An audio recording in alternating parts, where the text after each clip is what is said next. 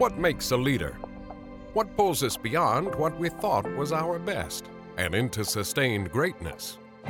Tune in right here with Ron Kitchens to learn how to challenge and change your best so that you can move forward into leading at your highest level. Hey everyone, I'm Shannon Allen on the Always Forward Leadership Podcast with Ron Kitchens. Ron, how are you today? I am awesome. Like Guns N' Roses, awesome. That is like great. Taking it to Paradise City, awesome. Is there something in particular that's got you at that level of awesome? You know, I think I'm just, because I've decided I'm going to be that awesome That's today. it. That's what it is. So Ron, you are what I would call a great problem solver. And I've actually heard you joke that sometimes you like to just break things to see how they work and to see if you can solve them.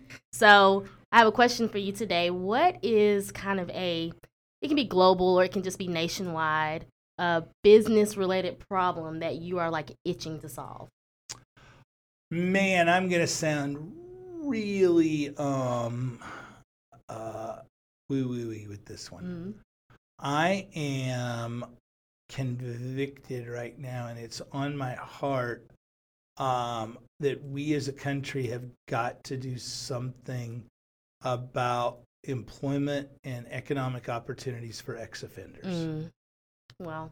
I think just that I had a friend the other day call and say, what if for the rest of your life you had to wear a T-shirt everywhere you went that said on it the worst thing you've ever done? Wow. How would your life be changed? Wow. And I'm really convicted that and I'm not a soft on crime guy, I'm not a, life made hard decisions kind of, what things happen, they happen. But I just see the friends who can't reopen restaurants because they don't have workers. Right. I see federal officials who are so asinine that they refuse to create a immigration policy that is fundamental to our nation's growth. I see recidivism rates skyrocket in places that don't have an easy path forward for people to reenter, and recidivism rates drop to almost nothing. Yeah. Where people are convinced that they can do better, and they make room for people who in most cases, not all cases, who in most cases T-shirt would look pretty similar to their T-shirt. Yeah. And so I think for the good of our nation, our communities, our companies, and those individuals, because we have to remember, most individuals are not axe murderers. Right. Most of the people in our jails sold an amount of pot that if you were in Michigan or Colorado or California today would be illegal. And let's get those people back in the workforce. Let's create a place for people. Let's reopen businesses and let's get back about our Judeo-Christian ethic of forgiveness and believing in the innate goodness of people. Yeah. There's something that you said reminded me of something that I always heard growing up in church of, when you have the young woman who it's found out that she got pregnant outside of wedlock and the church is in an uproar. And I remember one time our pastor just asking, well, what if your sins manifested as a physical thing? Like, what if you had to show what you did and, because with the woman, her belly swells and everybody knows what she's been up to. What if your sin was like that? At the same time that they're praying to Mary. Right, yeah. Dude, pot, kettle, right. Let me introduce you there. Exactly. So, I think that's a really powerful point of we are not defined by a mistake that we made or by something that we did in the past, So, yeah, I think that's really powerful. Yeah. So I'm really excited to get into the conversation that we're having today. If you are new to listening to this, you may notice that I'm a little bit of a sports fan. Yeah, I don't think I'm overboard. Maybe not. Maybe I am overboard when it comes to sports. I really love sports. And so today we're going to be talking about the greatness mentality. And the reason I brought up sports is because my favorite athlete of all time was and always probably will be Kobe Bryant. But he didn't play for Alabama. I know, and that's probably shocking that it's not an Alabama player who is my favorite athlete, but it is Kobe Bryant.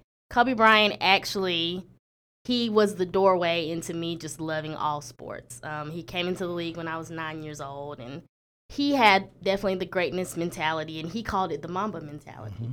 And so as I was thinking about all this, I kept thinking about Kobe Bryant, and I remembered one of my favorite quotes, and he said, when we are saying this cannot be accomplished, this cannot be done, then we are shortchanging ourselves. My brain, it cannot process failure. It will not process failure. Because if I have to sit there and face myself and tell myself, you are a failure, I think that is almost worse than dying. And that's a greatness mentality, I think. That's a greatness mentality. Yeah, for sure. So I think my favorite Kobe quote, not get it wrong, and it's the quote, and I think he might have already retired, mm-hmm. and was asked what his goals were in a game, and he said, I want you, when you're playing against me, to reconsider your life choices. Yes. You know what? That's a guy who's thought that through. That is a great quote, and it's right up there with one of his shortest quotes, I think, which was just, greatness is just not for everyone. That's one of his quotes. So, Kobe had the greatness mentality, and I thought it would be pretty cool, to not discuss him, but just kind of bring him up in relation to what we're talking about today. And so I think there's a lot to be said of that mentality, that failure is not an option. And I think that sustaining greatness kind of requires that mentality that won't settle. Yeah. So what does a greatness mentality look like for business leaders? Great question. I think it is, Jim Collins would call it, in Good to Great, that would be a level 5 leader.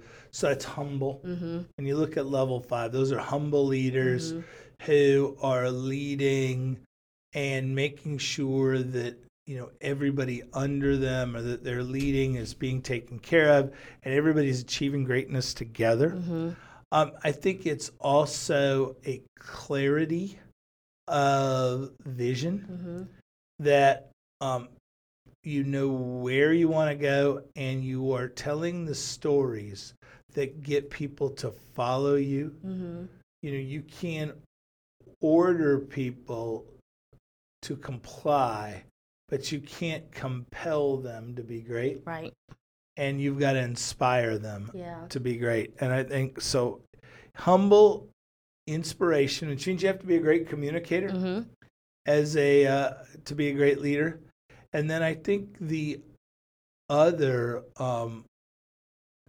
measure of great leadership is since we're using sports analogies, your coaching tree. Mm-hmm. Who are the leaders that you're then inspiring to go lead on their own, even if leading on their own means they'll be a competitor of yours? Absolutely. And I think that's one of the things that greatness is. I heard Tommy Lasorda, who's now passed away, Tommy Lasorda speak once about this idea of how he wanted to be remembered, and he said, I want 100 people to fight over carrying my casket. Mm. And that's a pretty good. Yeah, if I can get there, that would be a pretty good day for me. That's a pretty great legacy to have. And, you were talking about raising up leaders and not being afraid of them becoming your competitors. And I think the reason that is a greatness mentality is because the moment that someone you raised up becomes your competitor, that's a new challenge for you. You have to stay hungry. You have to keep pushing and going to make sure that they don't surpass you, So I think that's really cool. So what must leaders abandon in order to kind of cultivate a greatness mentality? I think abandon self, and by that usually comes from fear. Mm-hmm. So, there's no great leader who, I guess Gandhi and, there's some, the Pope and some other folks who are, so philanthropic that they don't worry about themselves and don't worry about where they're going to eat the next day. I'm not saying you abandon your family, you abandon yourself into that, but abandoning this idea that you have to be that your success is so tied, or the company's success, organization's success is so tied to yours that you can't imagine a world where the organization could thrive without you. Yeah. Wow. If if you got hit by a bus tomorrow and the organizational fails, it's not their fault, it's yours. Absolutely. Yeah, that's powerful. So, I mean, and we've talked about it before, the breadcrumbs of true leadership is how many other leaders are around you. Absolutely. I tell our folks, we meet your first week here, we're going to go have lunch, just you and I, and we're going to talk about the Mandarin Orange story, and we're going to talk about some other things. And one of the things I want to talk about is we want you to have the job of your dreams. But at some point, if this isn't the job of your dreams and it's someplace else, we still want you to have the job of your dreams. Absolutely. And I want to be quoted in the press release for your new organization, talking about how lucky they are to have you. Yeah. That's what I think great level 5 leadership looks like. Absolutely. That you know that whatever the future looks like, you've got somebody that's got your back. It was a great example we saw now at this time a couple weeks ago at the press conference at the national championship game, where Saban kind of stops the press conference, grabs the two players who were speaking and said, no, let's make it really clear. These two players aren't judged by today's results. Yeah. Their success is, in my words, exponential to that. And to know somebody has your back like that, you'll go through fire for them. Absolutely, absolutely. And so, I kind of opened with that Kobe quote about failure not being an option. But, failure happens, right? How do great leaders use failure to propel themselves and to keep that greatness mentality? I think first you have to analyze why it happened. Did you fail because you failed to prepare? Right. So did you fail? Or did you just not win? And I think that's a distinction you have to be really clear about. Because if you failed, you didn't prepare, you didn't put the work in, you didn't execute, you didn't use the resources you were given to produce at the maximum level, then you failed.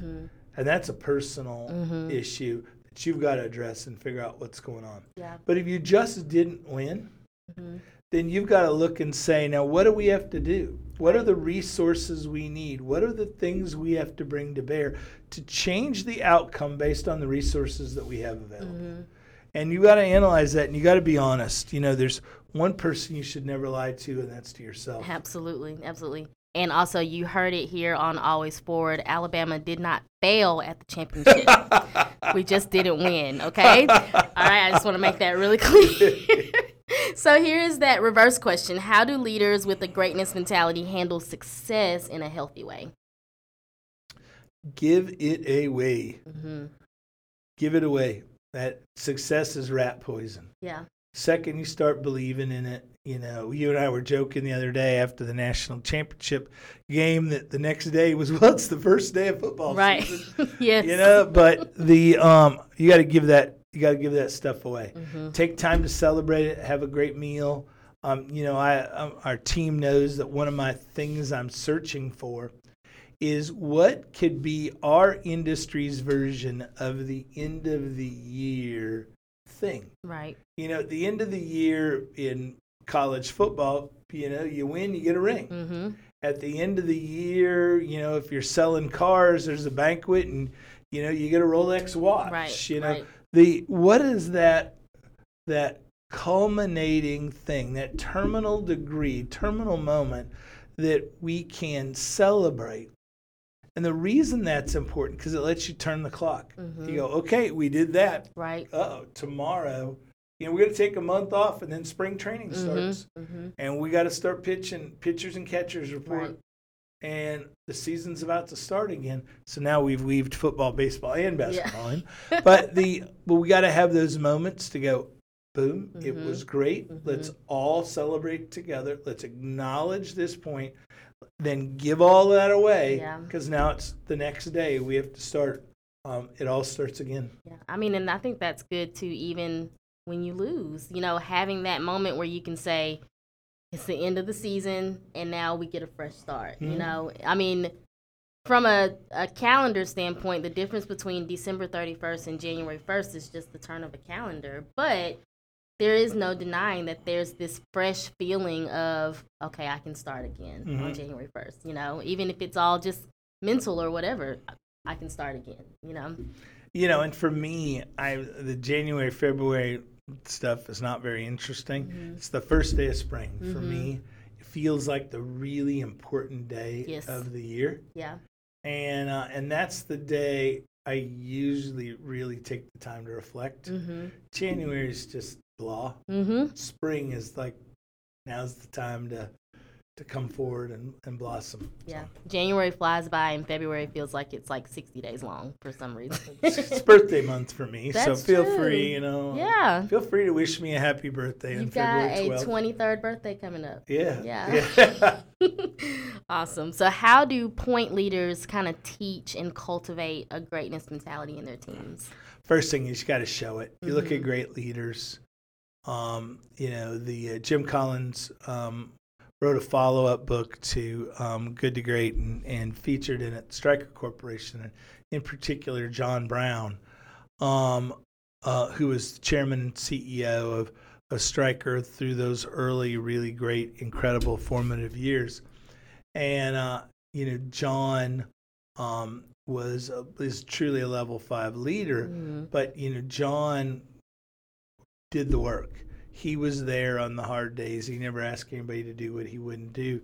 He always drove a car that was equal or less than the sales reps drove.